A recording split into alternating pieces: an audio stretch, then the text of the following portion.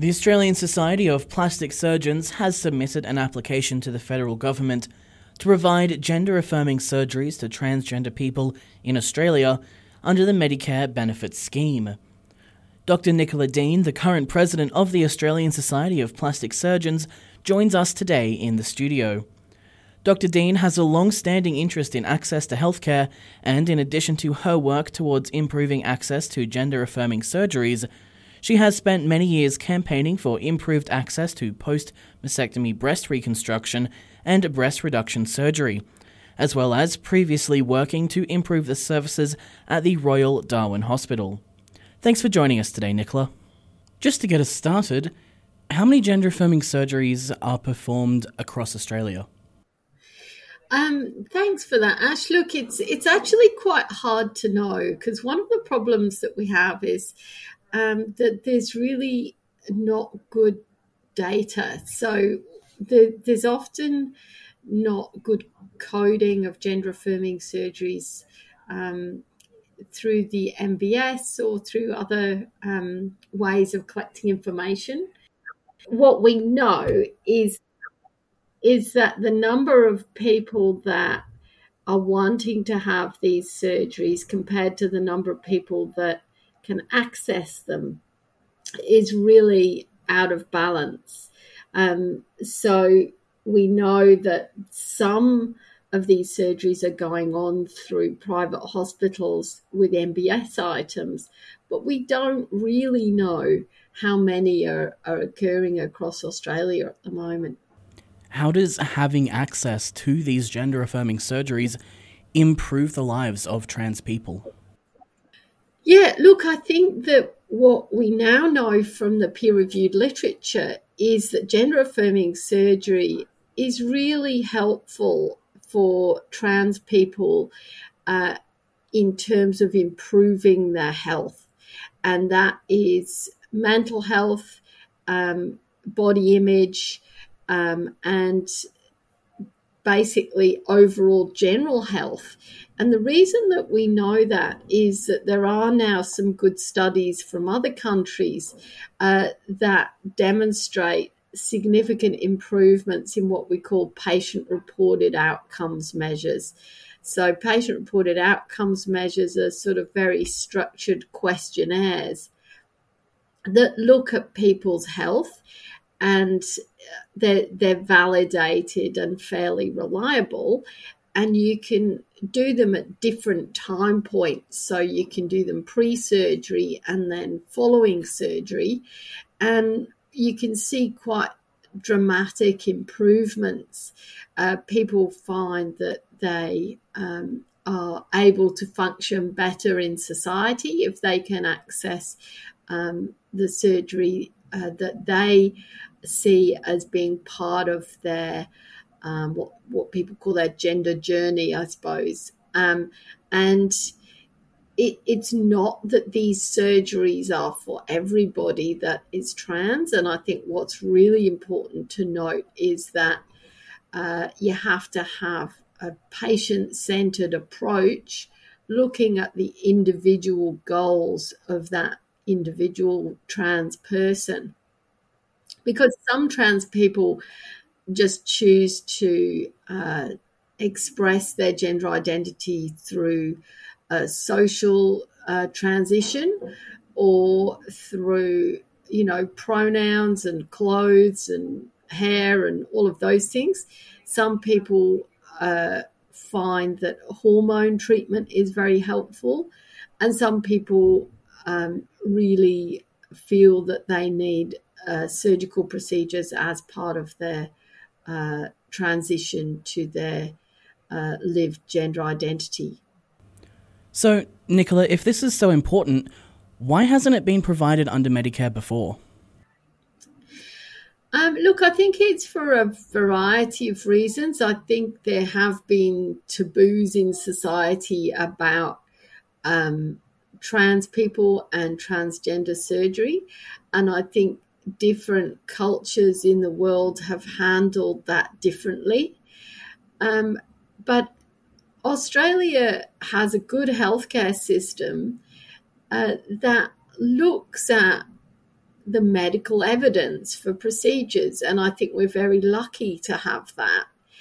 And so now there is much stronger medical evidence out there that these procedures should be provided. Then I'm hopeful that the Australian healthcare system will rectify the lack of access that's been there for so long.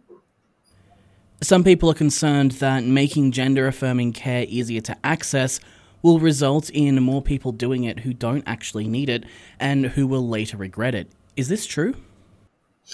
Yeah, I think that that's a fear amongst some people in the community. And it's often people that don't know any trans people, and it's often people that have not necessarily worked in this area. And it's a perfectly understandable concern. I think what is important is that there are rigor around making sure that somebody genuinely does have what they call gender incongruence, which is the sort of mismatch between the gender that they've been assigned at birth and the gender that they identify with. And having a diagnosis of gender incongruence is something that there are more doctors in the community feeling confident with. So quite a lot of GPs are now much more familiar with the idea of gender incongruence and how to confidently make sure that there's not some other problem that's, looking a bit like gender incongruence.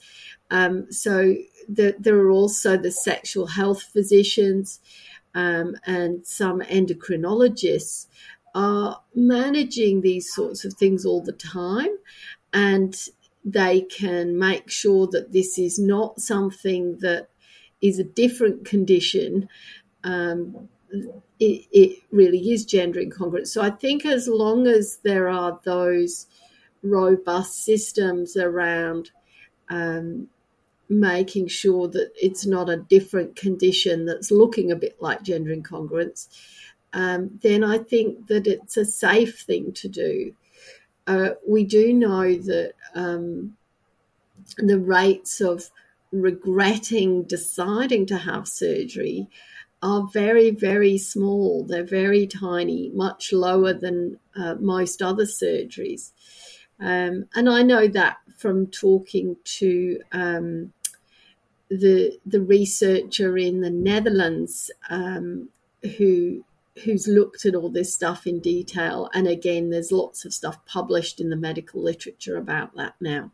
Not everyone considers gender-affirming care or surgeries to be needed. So if we're providing these surgeries under Medicare, do we then need to provide other plastic surgeries under it as well? Yeah.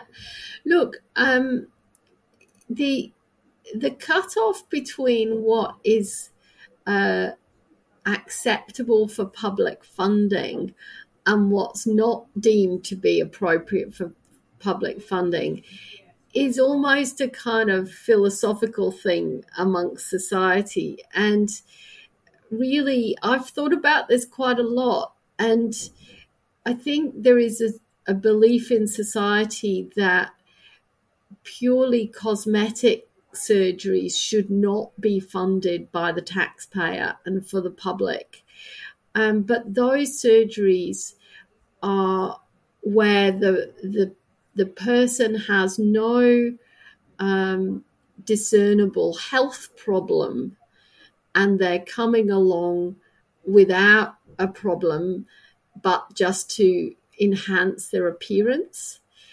Whereas now we have good literature to show that people with gender incongruence and no access to surgery do have a health problem, and they often do have significant impairment in their ability to have a healthy and full life. And we know that doing the surgery improves those problems. And so that's very much what would normally be provided in the taxpayer-funded healthcare system, whether that's in the public hospitals or whether it's in the private hospitals with Medicare rebates. And for example, the same applies for breast reconstruction after mastectomy. We use breast implants in that scenario, but it's to rebuild a breast after somebody's had a breast removed for breast cancer. And it's not a direct treatment for the breast cancer, but we know from research studies that it makes an enormous difference to people's lives and to people's health. And so society says it's okay to provide that as part of the healthcare system. What is your hope for the future of gender-affirming care in Australia? That's a good question. Look, I think I would hope in an ideal scenario that there would be access to services throughout Australia. And what that might look like is there could be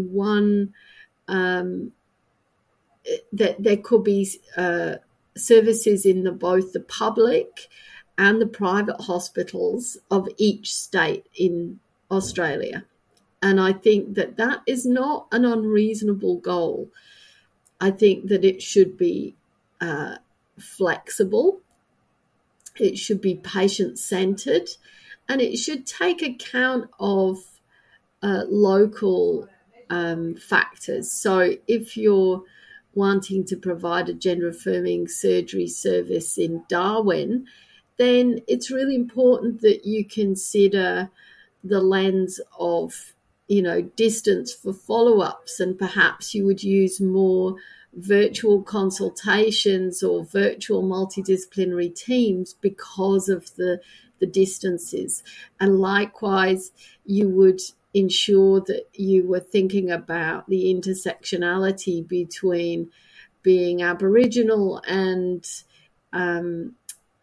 being trans or First Nations. So I think that it's important that we don't produce a one-size-fits-all model that doesn't fit anybody very well. I think we have to have inbuilt flexibility that will allow a right fit for every Australian. And that starts with listening to what trans people want as well, right? Yeah, well, what we've recently done, actually, on the 2nd of December, we ran a really fantastic event called the Australian Gender Affirming Surgery Roundtable. And we brought together people with lived experience of being trans, as well as GPs, endocrinologists, sexual health physicians, surgeons, gynecologists, policy people, to really look at what everybody thinks will work and what the trans people themselves feel is appropriate. Is there a recording of that available by any chance? Look, we're working on it.